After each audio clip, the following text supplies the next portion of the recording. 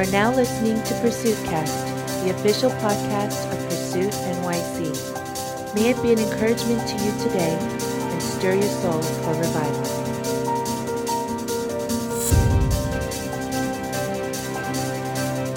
Welcome everybody to another episode of Pursuit Cast. It's been a while since we had a special guest on here, so it's a tremendous honor to have my good friend Jason Nettles. Hey Jason, how are you? I'm good. What's up everyone? Good to be on here. Sam Juan, you are the man. Thank you, bro. I learned from you, so it's been a long time coming, and finally we have you on the podcast, and we're so thrilled to do that. For those who don't know who you are and what you do, could you share a little bit about that? Sure. Yeah, I'm currently right now living in Kansas City, Missouri, in Middle America, and I'm actually with the organization called Youth with a Mission. You've probably known it or heard of it through YWAM for short, and that's Youth with a Mission. It's one of the largest missions organizations in the world. And I've been here, based in Kansas City, here on our training campus I just celebrated 4 years just a few weeks ago, being in Kansas City. Yeah.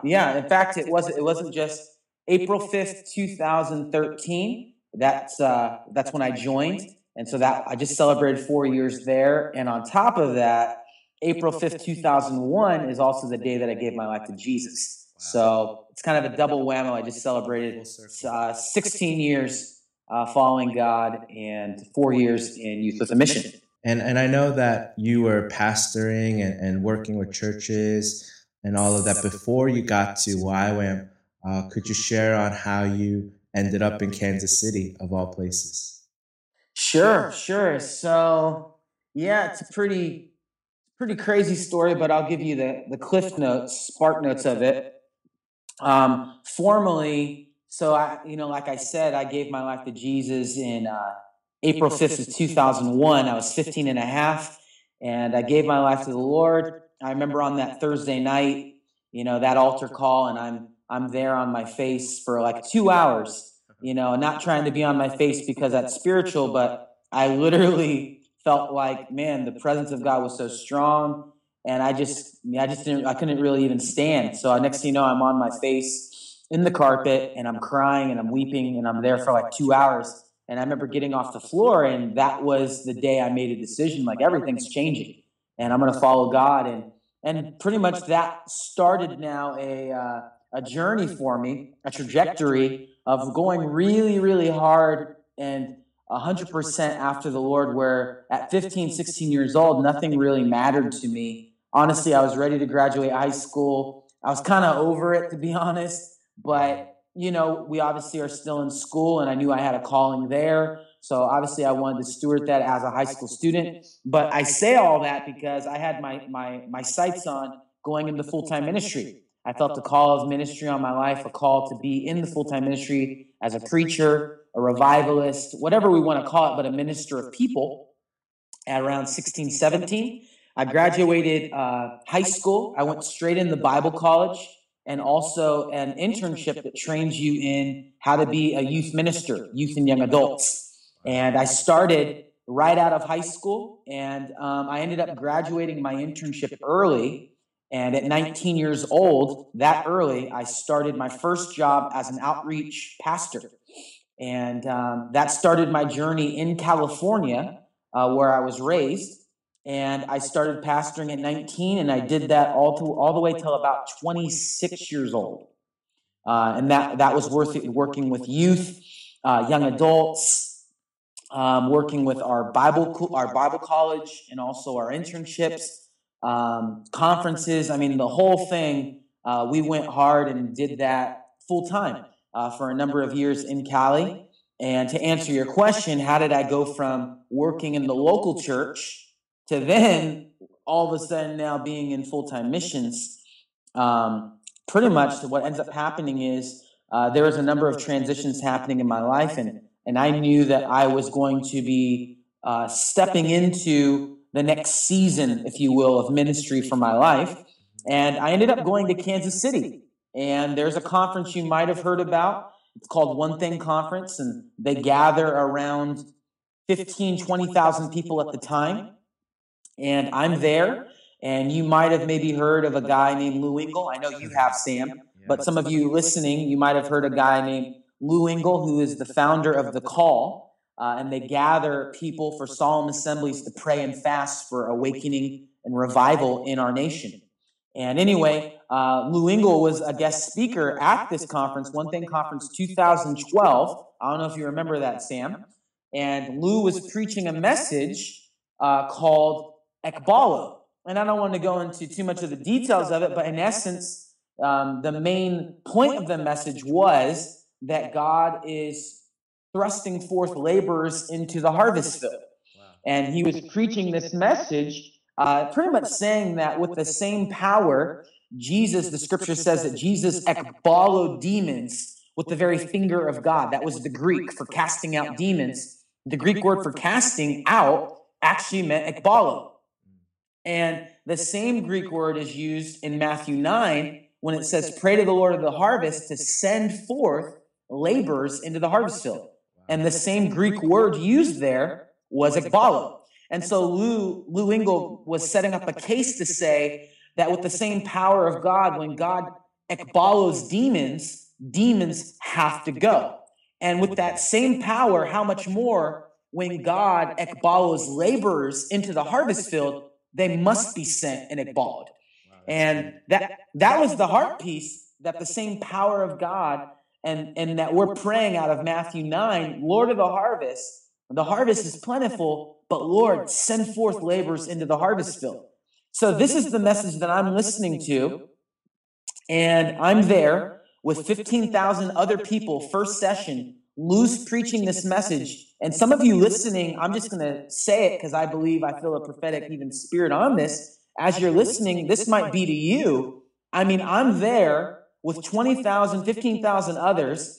Lou says this as he gets to the end of the message.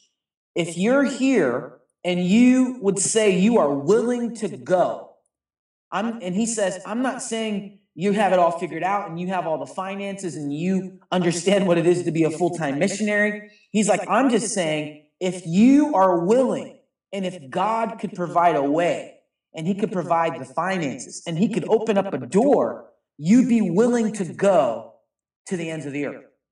He asked this question, and I'm there sitting down with all the other 15,000 other people. And honestly, this is a moment where, man, since I got saved at 15, I've been telling God this prayer. God, I will go where you want me to go. I'll do what you want me to do. You say the word, and I'm in. My bags are packed, God, and I've been praying that since I was 15, 16. God, if you say the word, I'll pack my bags and I'll go to China tomorrow. And so I've always lived with that idea of surrender because God's done so much in my life. I'm like, Lord, you're such a better leader than I am a follower, and you're more committed to my destiny than I ever could be, so I'm going to follow you. And so in this moment, at 27 years old, I'm at this conference with 15,000 people. Lou asked, if that's you, I want you to stand to your feet. So what do? I'm like, yo, I'm in. God, you've been too good, and Lord, your leadership is so right for my life. So I stand up, and Lou, in this moment, he quotes Romans 10. In Romans 10, it talks about how beautiful are the feet of those that preach the good news. Many of us know the scripture. But before that, it says, how will the lost hear the gospel unless a preacher preaches to them? And how will a preacher actually preach to them unless they're first sent? And in this, it says, then how beautiful are the feet of those that go and preach the good news. So in this moment, prophetically, as Lou Engle is, meaning symbolic, he has everyone that's standing take it a step further now. And he says, if you would you take off your shoes and would you put your shoes in the air? And this is you symbolically saying, God, to the ends of the earth, I'll go, you're worthy. And in essence, just saying how beautiful are the feet of those that are willing.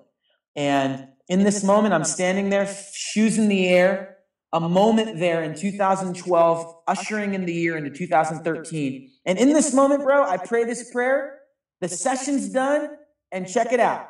After that session, I was not like, yo, I'm in, I'm going, I feel a tug on my heart. I'm going to Afghanistan tomorrow. Nope. Honestly, it was another session. I was moved enough, but it wasn't something I was going to go journal about that night. You know what I mean? It wasn't one of those moments, like where you're weeping, crying, and you're like, I got to document this, I got to write this down. So for me, I was like, okay, I know God hears every prayer and he sees every willing heart. And so I end up going on with the rest of my week at the conference. 15, 20,000 people, God's doing some amazing things. And here's the shift. I know this is a lot of context, but I believe many of the people listening, I wouldn't be surprised if God is actually asking you and even calling you, challenging you to consider going for 3 to 6 months to the nations. And for some of you, giving a lifetime. There's many organizations out there that say, give a year and pray about a lifetime, because there's so much need and the unreached. Man, to give a year to the nations and preaching the gospel, man, that's such an amazing year investing into eternity. But anyway, I say all that. I'm there, and I'll just fast forward. This was December, follow me, December 28th, 2013. And by January 3rd, 2012. And by January 3rd, 2013, I'm on a flight heading back to Sacramento, close to where I live. I'm weeping on a flight. I'm reading this book by Loren Cunningham, the founder of YWAM, Youth with a Mission. And I'm weeping and I'm crying. If you can get that book, I challenge all of you, get that book. That thing will really inspire you and propel probably a lot of different movement in your life. And so I'm crying reading this book. I'm in Phoenix, and I have a layover for like 7 hours. I bought a cheap ticket over the holidays, so I had a long layover in Phoenix. And in that moment, that night, I was there all night. I read the whole book in its entirety in one night. And by the time I landed in Sacramento that next morning, my parents picked me up. And I told my parents, Mom, Dad, with a sober sound in my voice, I said, Mom, Dad, this is crazy, but I know God's telling me to leave everything, move to Kansas City, and join the global missions movement and the global prayer movement in Kansas City. And so January 3rd, that was the day. And by January 6th, in a 3-day period, God confirmed to me in a crazy amount of ways, so I could look back and trace it back and say, God, you proved it to me, and make it undeniably clear that I'm supposed to go. And in 3 days, I knew I was supposed to leave. So I packed my car, all my belongings, the basics. I road tripped from California to Kansas City. And I ended up in Kansas City by April 5th, 2013. And that's when I started my journey. So that's kind of a long answer, but that's how I went from the local church and paid salary to support, full-time support in the missions movement. And crazy journey. Yeah, that's amazing just to see the process of God leading you. And like you're saying the whole time, the leadership of the Lord is just so perfect in timing and in confirming and just even moving our hearts to obey. It was crazy, Sam. Yeah, and I think it's just that obedience isn't so much like a struggle, but God leads us to a place where it's a joy to obey him. You know what I mean? Yeah. And I just see that in your story. That's awesome, bro. And since you've been at YWAM, I know you've done a lot of different projects, and you have another one coming up this summer. Can you share on that? Yeah, we're running a summer camp, and it's really a teen intensive. For example, Youth with a Mission, our real focus is working with people that graduate high school, 18 and up, and we challenge them to come get trained, equipped, and for 6-month programs, and then send them to the nations. Send them to encounter God and also to bring encounter to others. And it's an incredible program, which is our discipleship training school. That's what I did at 27 years old, which is my introduction into YWAM.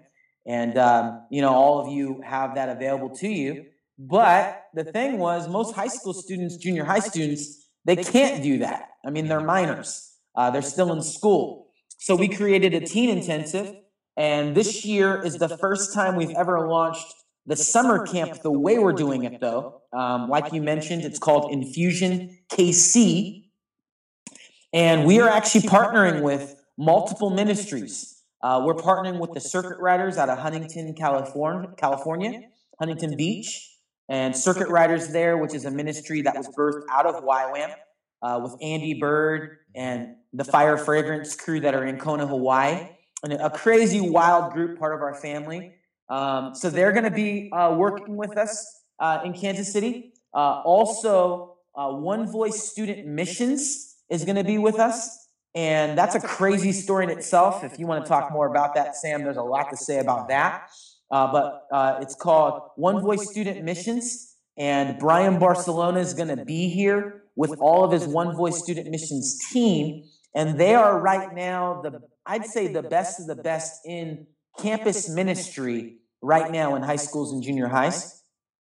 And right now they're ministering all over the country to over 11,000 students a week in 80 different high schools all over the country. So Brian's going to be with us. His team's going to be with us. Circuit Riders is going to be joining us. And even different people from International House of Prayer and then our YWAM Kansas City family.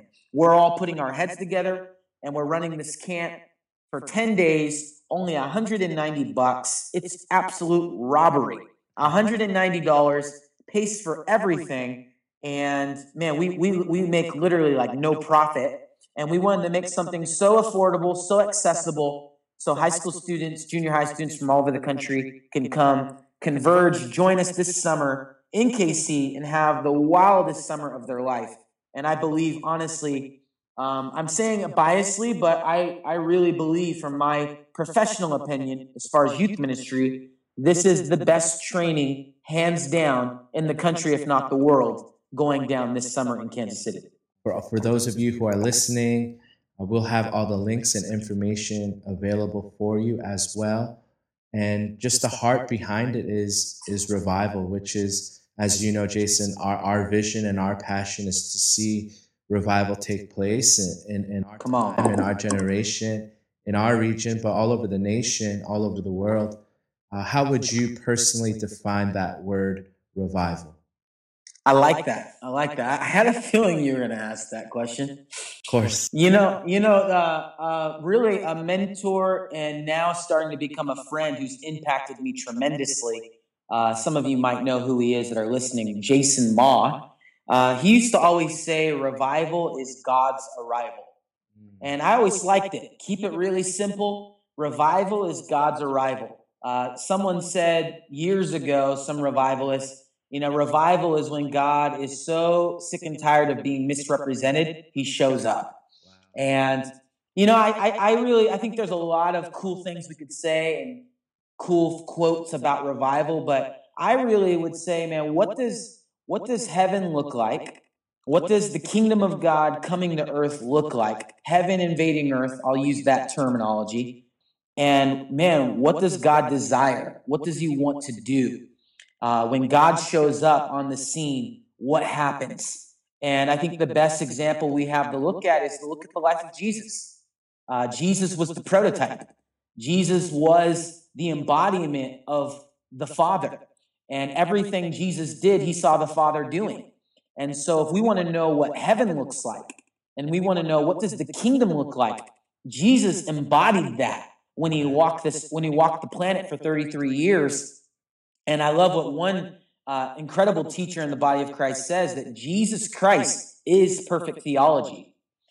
You want to know what revival is and verse denominations and all that, let's not get in arguments. But if we want to look at what does it look like for the kingdom to invade earth, let's look at the life of Jesus. And so I think when we look at the life of Jesus, wherever he showed up, man, there's a whole lot of stuff that happened.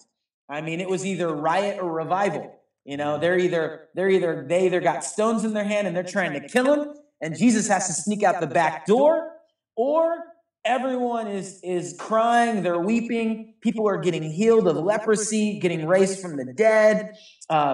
He's spitting in people's eyes with mud and they're receiving back their sight.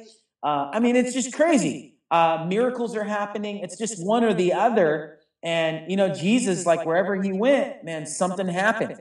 I love where this, as this conversation where we're going, your question, what's your definition of revival? Something that blows my mind, Sam, is when I think you look at the Gospels, and if I'm not mistaken, it's at the end of John, the Gospel of John. And I think it ends at the very last scripture, the last chapter. It literally says that there are not enough books. There's not enough books and enough libraries in the world to be able to hold all the stories and the testimonies, the record. That's the wording it used. They can't even keep a record of how many miracles and crazy things that Jesus did, that there's not enough books to actually keep record of it. And so what we read was only part of it, but that's insane that there's not even enough books out there to keep record of all that Jesus actually did. That's insanity. 33 years, all that he did. And so I know I'm going a bit on a rabbit trail, but I would say, I'll give you an example. So we're talking about Infusion, right? Infusion, Kansas City. We'll just use the context of high school students. We'll talk about junior high and high school students. What is revival? Revival is God's arrival. God's no respecter of persons. This is exciting for everyone listening that will be listening.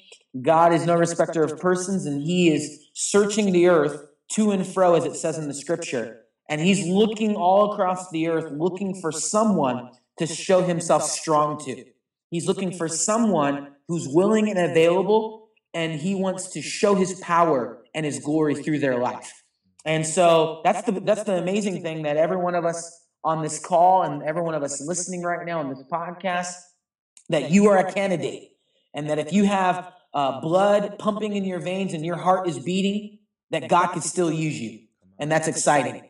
And so I'll say all that because there is this guy, Brian Barcelona, that I'm telling you about, the founder of One Voice Student Missions, who's going to be with us this summer. And he wrote a book called The Jesus Clubs. And this book now is in every library across the country and on every shelf in bookstores. But it didn't start there. It goes back actually to 2009. 2009, I don't know if you remember where you were in 2009, but Brian, back in my days in youth and young adult ministry, we had a conference we were running called Ammunition Conference. We had about 1,000 students, college students, leaders, pastors there.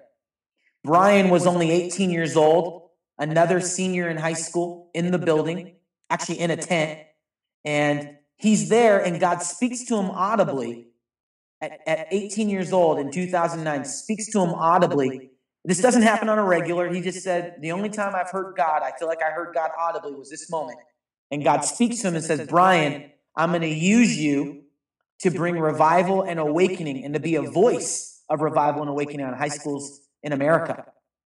And he's like, he's just so shocked and taken back by this, he doesn't know what to do with it. Fast forward, God picks this guy, he uses him, and God ends up speaking to him this. And 6 months later, he ends up graduating high school, and he graduates high school, and what ends up happening is he ends up going back to his campus in Sacramento, and he begins to gather some students. I mean, it was only like 6 students. It's a crazy, crazy story how it goes from 6 to 600. He starts gathering some students in a classroom, Sam. I mean, you talk about normal Bible clubs. Let's just be real. All of us that have been a part of them have seen them. Most Christian clubs is like 5 kids eating pizza who literally are like listening to Chris Tomlin, who are just barely trying to survive, and they don't want, they're in a prayer meeting so they don't get contaminated by the world, if you will, which is their high school. So they're not thriving, they're surviving. Yeah. And most people, the majority of the high school, they ain't trying to be up in that Bible club. And so what ends up happening, Brian ends up getting these 6 kids, and literally one girl said, Brian, I want to see revival on my campus. And Brian boldly tells her, you get me an auditorium and we'll fill it. And then after he said that, he's like, oh my gosh, what did I just say? And long story short, by a miracle and God really helping them and getting behind them and giving them the grace, They end up packing out this auditorium, and they end up preaching the gospel. And what ends up happening, though, is there's a kid in the crowd, and he has a broken leg. He has a cast on. Brian ends up telling them, you guys want to see God do something? God's going to heal this guy right here. Literally, prays for the kid's leg. Check this out, guys. Everyone listening, this stuff actually happens. Prays for his broken leg. He gets healed. They cut off the cast, and this guy's running around in the gymnasium. Okay? So you can imagine on a public high school that this is going to go viral, and everyone's going to want to come see and hear what just happened. What ends up happening after that, pretty much Brian takes this Jesus club, this Bible club, from 6 kids to 600 kids. And here's the answer to your question. What is my definition of revival in the context of a high school, public high school? It goes from 6 kids to 600 kids. They're packing out this gymnasium every single week during high school hours, during a lunchtime on this public secular high school. They're packing it out with 600 kids, and kids are getting saved. They're getting delivered. They're getting set free. And they're not just praying a prayer and like leaving and not changing. They're saying yes to Jesus, surrendering their life, and literally there's garbage cans in the middle of the gymnasium. They're throwing away their condoms. They're throwing away their drugs. They're throwing away their gang rags. Different gangs are getting reunited, and they're actually reconciling. I mean, it's crazy. People are throwing away even pornography. I mean, this is getting wild. They're throwing away cigarettes. And this is all happening during high school, and people are getting set free from depression. People are getting set free from suicidal thoughts. People are getting healed. And this is all happening during school hours.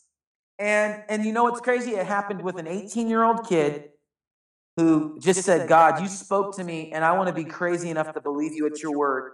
He got a group of 5, 6 other kids, freshmen, sophomores in Sacramento, California, that said, we don't have much, but God, would you use the little that we have? And all of a sudden, they're seeing the kingdom of God. That's what I would describe as the kingdom of God coming and invading earth. And that's a story to give you an example. That's what I believe is an aspect of revival, where it's changing culture. You're seeing people that were depressed, hated their life, waking up with no purpose, and then by the time they're done meeting with God, hearing the gospel, responding in their heart, literally brand new people, as I had in my life. And Sam, I know you encountered God at a certain point in your life, and I believe that's aspects of revival. Amen. That's so powerful, bro. Just hearing that story of God doing the impossible. I mean, I feel like that is an aspect of revival where it isn't human effort, human performance, good behavior, but it's encountering God and lives changing, like you're saying. What would you say are some steps to even step out in faith like that? I would say that there are many who are afraid to do that, or faith, and they have prayed for the sick, and I've experienced it. I'm sure you have as well, where we contend for healing and we don't see it, but to keep stepping out in faith. What would you say are some of the things to help people launch out like that? A guy years ago named John Wimber, he actually said faith is spelled R-I-S-K, risk. And he's all, where there's no risk, there's no faith. And you know, one guy, he's become a friend, Chad Dedman from Bethel. Chad, he actually wrote a book that I actually have been wanting to read again, and it's called The Risk Factor. And the whole concept of the book is every one of us, outside of risk, you will not reach your supernatural destiny. And the one of the big points of the book was every one of us listening to this right now on this podcast, and everyone that we know, they all have a choice. And every day, especially if we're believers and we let's just say we're more the type that look at the scripture and we want to believe God, that we can move in the supernatural, and we can see when Jesus says, I did great things, but you'll do even greater. We actually want to be the crazy believers that actually believe him at his word. So if that's you, every one of us have two choices. And every day, there's going to be this chicken line of fear. Every day, in every situation, we're going to have tons of opportunities throughout a day. And that chicken line of fear, it's going to seek to rob us of our destiny. Because if we don't cross that chicken line, we're going to stay in average. We're going to stay in normal. We're not going to be stepping out into the faith realm. We're not going to be stepping out into the supernatural. We're going to be functioning in the natural, what Jason can do, in the natural, what Sam can do, and not stepping past that place into the supernatural where, God, if you don't show up, I'm going to look like a fool. God, if you don't step in this moment, Lord, I'm taking a big risk here. Lord, I'm gonna look like a complete crazy person. And I believe there's something about that vulnerability and that humility that pulls on heaven to show up. Now I know that could be, some of you are thinking some extreme example, like walking up to a guy in a wheelchair and you're like, man, you're gonna be healed in Jesus' name, and you try to yank him out the chair and he doesn't get up. Now, some of you might be thinking like maybe that type of extreme example, but I'm talking even to the simplest things in your life. For many of you listening, a practical example is what in your mind is a challenge. For some of you, it might actually be striking a conversation with someone you've known for years, even a friend, and actually talking to them about their faith. And for you, that might be gutsy and risky. And my encouragement to you would be, man, take that step. For someone else, it might be, actually, man, I've been wanting to step out and pray for that person that I know is sick and has diabetes. But man, every time I want to do it, I kind of get shy and I get afraid and I kind of run away. Maybe for you, it's stepping out and just believing and praying for that person in Jesus' name, that God's going to heal them. For another person listening, it could be, man, starting that Christian club and gathering those 5 believers to actually pray and believe God that he wants to do something on your high school or your university. Every one of us have that thing. It just depends. And so I guess my best advice would be to ask yourself a question. What are some of the things that you have been feeling God's been speaking to you to do or step out in, or maybe it's a dream or a word you received from someone, or something you read in the scripture and you felt challenged, but for whatever reason, you've been afraid, you've been nervous, you've been fearful, and there's that chicken line that it has been stopping you from stepping into your supernatural risk. And that'd be my best encouragement, because on the other end of that, man, there's something powerful that could happen. I'll give you a great example right now. Many people will say, like, well, what if nothing doesn't happen? Like, if I step out and I actually put myself out there, and man, I trust God. I'll use an example. Praying for someone who's sick. I'll use a big example. Praying for someone who's blind. Yo, I don't know about you, but I still get nervous when I'm about to pray for a blind person. Okay? And so initially there's going to be this feeling like, man, what if nothing happens? But I love the question, if you flip it, what if something does happen? Yeah. You know, like, what if this moment, you stepping out, you actually step out and you step into your supernatural destiny, and you see that guy or that girl's eyes open, and for the first time in their life, they have brand new eyeballs. Number one, what is that going to do to that individual? It's going to change their life forever. Number two, what is that going to do for you in your faith, where this just got real? And my encouragement, even, you know, what I was taught when I was 15, 16, 17, being trained in healing and how to pray for healing.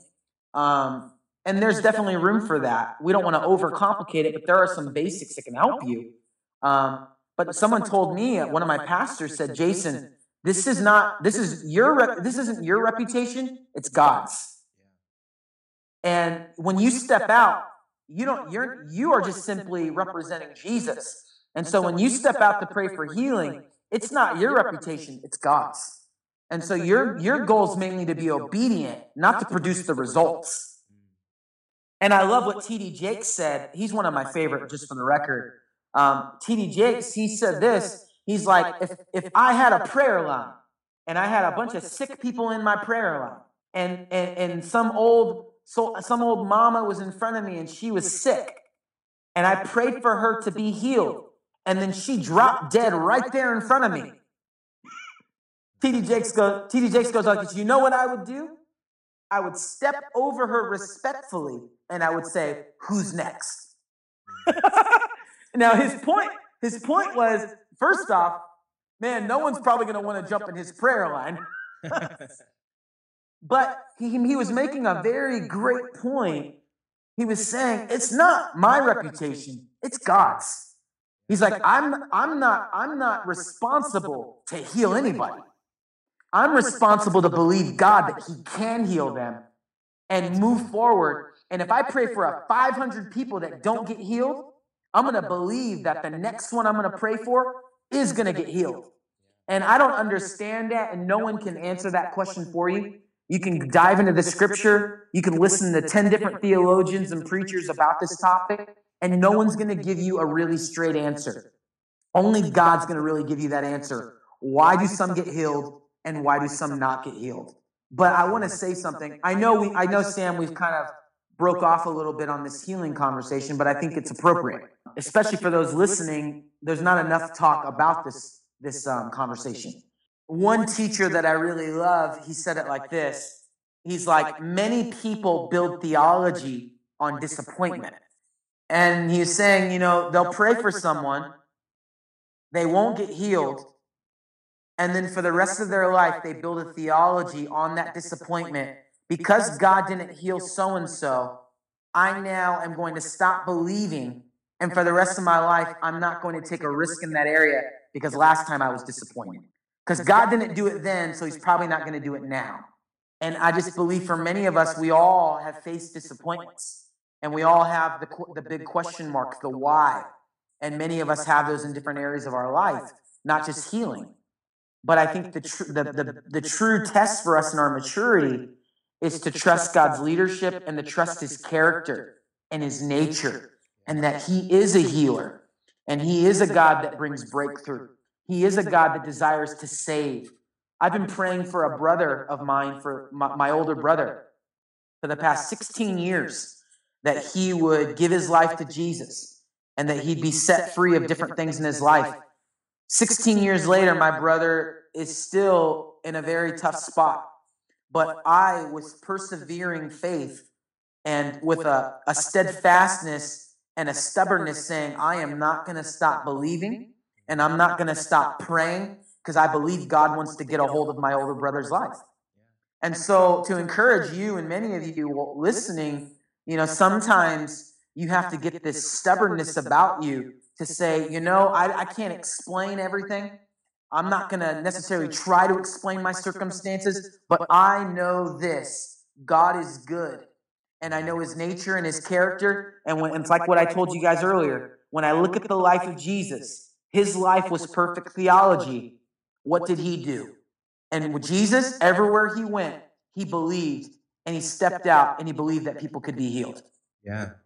I mean, I even remember just even in our past conversations, just as friends and just encouraging one another and stuff like that, where you shared about like how Heidi Baker and other people like that, they've prayed for hundreds and hundreds of people without seeing breakthrough, but that didn't stop them from keep on contending. And now they walk in a level of breakthrough that is an example for all of us as we follow Christ, That's exactly right. I mean, Heidi Baker, Todd White, for those of you that know these names, they're some of the lead influencers in the body of Christ. I'll even use a different one, Sean Bowles. I know Sam and I both like him a lot. These guys, these ones, Heidi's moving and healing on a level where every deaf person she prays for gets their hearing back. She literally is like, she feels she has an anointing in this area, but the first hundreds that she prayed for never got healed. Todd White is very similar. would step out, wouldn't see anything happen. And then like the 900th time, literally he kept count, he saw an incredible breakthrough. Sean Bowles, which is crazy, guys, believe it or not, this guy literally, God will speak to him Social Security numbers.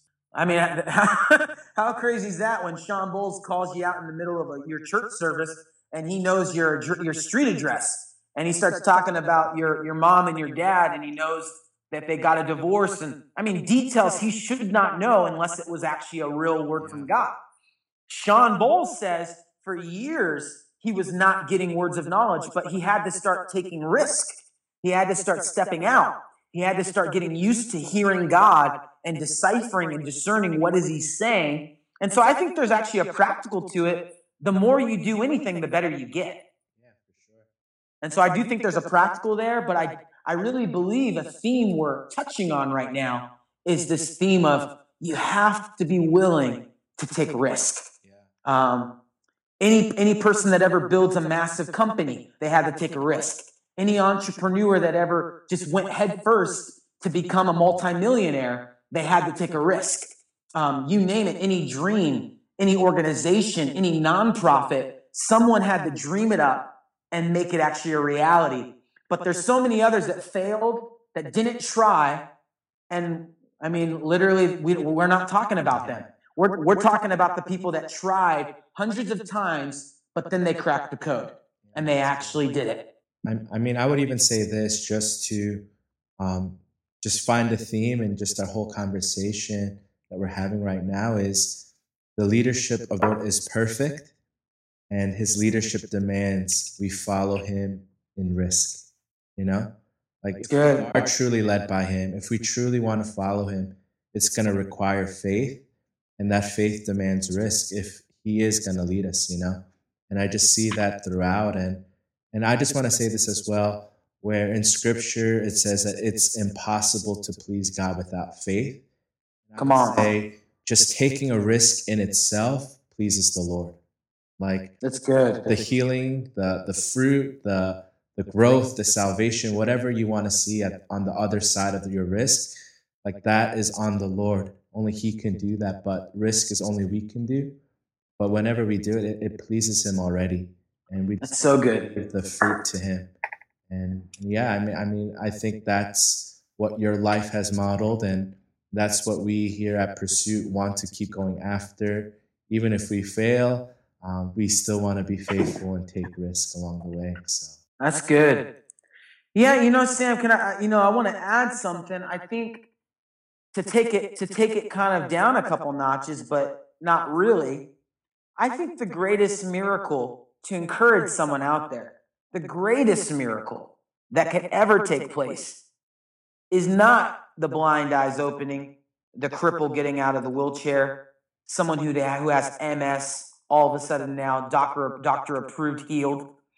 Those are incredible miracles, but the most incredible, powerful, profound miracle would be someone who is dead in their sin, completely lost, hopeless, and then because of you, whoever you are out there, or me, or Sam, because of our willingness and stepping out of our own world for a moment and loving someone else, we bring the gospel, we bring the love of God to that person. And they literally, as the scripture says, become born again. They step out of darkness and they're brought into his marvelous light. That's the greatest miracle. And so I want to encourage many of you with this, man, if you are at a faith level right now where you want to start pushing it and kind of in a sense, pushing the limit. And if it's praying for people in wheelchairs and you feel like you're ready to go on that and you want to start taking those risks, by all means, go do that. But I want to encourage all those listening on an entry level. It's a quote that I say all the time. But what if changing the world is as simple as loving someone that's never been loved? I love that so much. But what if changing the world is as simple as loving someone that's never been loved? It's good, bro. But I would say, even if you pray for someone who needs they're blind. Even like their eyes don't have to be open for them to be loved and experience God's love. That's real good. And so I think for me, I speak in so many churches. This is why I'm kind of sharing this piece, Sam.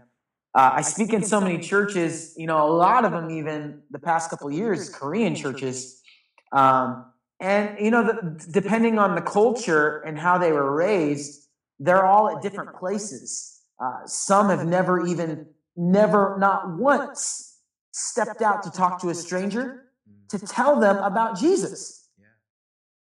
So there's one pool of people, and then I could talk to maybe some of the Pursuit guys, and man, maybe you guys are stepping out and you're preaching the gospel as much as you can, but you're wanting to see crazy level miracles, crazy prophetic words of knowledge, and so everyone's at different places, and so that's why for me on a baseline level, I just try to, it's something I've been doing a lot lately, but it's kind of an evangelism seminar I've been doing a lot at a lot of places. But it's actually demystifying evangelism and bringing it back down to, man, stop being weird. Just have a conversation with whoever that person is in front of you. So if it's for me on a flight from Kansas City to LA, sitting with my passenger next to me, or if it's you at the bowling alley, and you start striking up a conversation with some other friends and people at the bowling alley next to you. Whatever it is, everyday life where you're having normal interaction, there's normal conversations happening, just being aware of the opportunities that are available of people where there's a door, there's a conversation. And I give examples like it, guys. Like I led a friend of, I call him a friend now because I'm texting him. Look, I was just in LA and I led my Uber driver to the Lord. And now we're texting and we're friends. I was on a flight from Kansas City to LA and I led my passenger next to me, Christina, to the Lord. And now we're good friends. She just moved to Kansas City from LA and now she's wanting to get plugged into a local church and want to get baptized. So I'm just saying, I'm not even just saying it in theory. I'm literally been learning firsthand from being saved and in the church now for a lot of years, most of my life. I'm learning at 31 years old. Man, we make evangelism so much harder than it needs to be, and we complicate it. And I just really believe, it's as simple as strike up a conversation, have a good connection with an individual, whoever that is in your circle of influence. And man, watch and see what happens as you're praying. As you're in a conversation, in the back of your mind, you're asking the question, God, what's the opportunity? What are you saying about this person? You're talking with Sally, and in the back of your mind and under your breath, you're praying, Lord, what are you thinking about Sally today? Lord, I'm listening to Sally, and she's telling me about this rough week she's been having, and her mom and her dad are kind of fighting. And they're considering divorce, and just, man, home's been kind of a hard place to be. Lord, what are you saying about Sally? And in the back of your mind, you're thinking this, you're praying this, and I promise you, if your heart is to bring the love of God to that person, God is going to speak to you something about Sally. And there's going to be an opportunity, there's going to be a window of opportunity and really a door, somewhere, a need that you can begin to minister to, pray for them, and whatever it might be. So I know I'm kind of going off a little bit, but I just think there's so many opportunities in front of us around this topic of taking risk, opportunity that's in front of us. What is revival? Revival is God's arrival. It's believers walking out their faith, not just keeping it to us, not just keeping it in the four walls of the church, but taking it to the streets. That's good, bro. Yeah, thank you so much for sharing your heart with us and your friendship and support of the ministry and taking time. We definitely got to have you come back on here. We'll have like a trilogy. Bro, of course. With Jason Nettles on here. But just as we wrap up our time together, we just ask different leaders this, how are you connecting with the Father in this season of your life? Ooh, that's a good one. How am I connecting with the Father at this season of my life? All right, so back in 2011, I sat in a chair I had in my room, and I would sit in this chair every morning, and I would sit there. I'd open up my hands in my lap. I'd open it up like in a posture to receive, like I was receiving something. And I'd open up my palms, and I'd literally just be sitting there with my hands open, and I literally had to do this as an exercise. For 6 months of my life, guys, I did this. This is crazy, Sam. I don't know if I ever told you this. For 6 months or more, it might have even been 8 months, I would sit in this chair every morning and night. I'd sit there, I'd turn on a song that talked about the Father's love, and I would say this every day: Father, I receive your love today. Father, I want to know you more as the Father. I receive your love today. And I'd say, Father, you love me. You love me right now, God, not for who I could be, but for who I am. God, right now, Lord, you don't love me, God, any more or any less than right now. And I even pray things like this: there's nothing that I can do, God, to make you love me more. And there's, God, nothing that I can do to make you love me less. You just love me. And I'd sit there with my palms open, and I'd say, Father, I am not a human doing. I'm a human being. And God, I'm a son first and a servant second. And God, I'm not my ministry. I'm not my preaching. I'm not a youth pastor. I'm a son.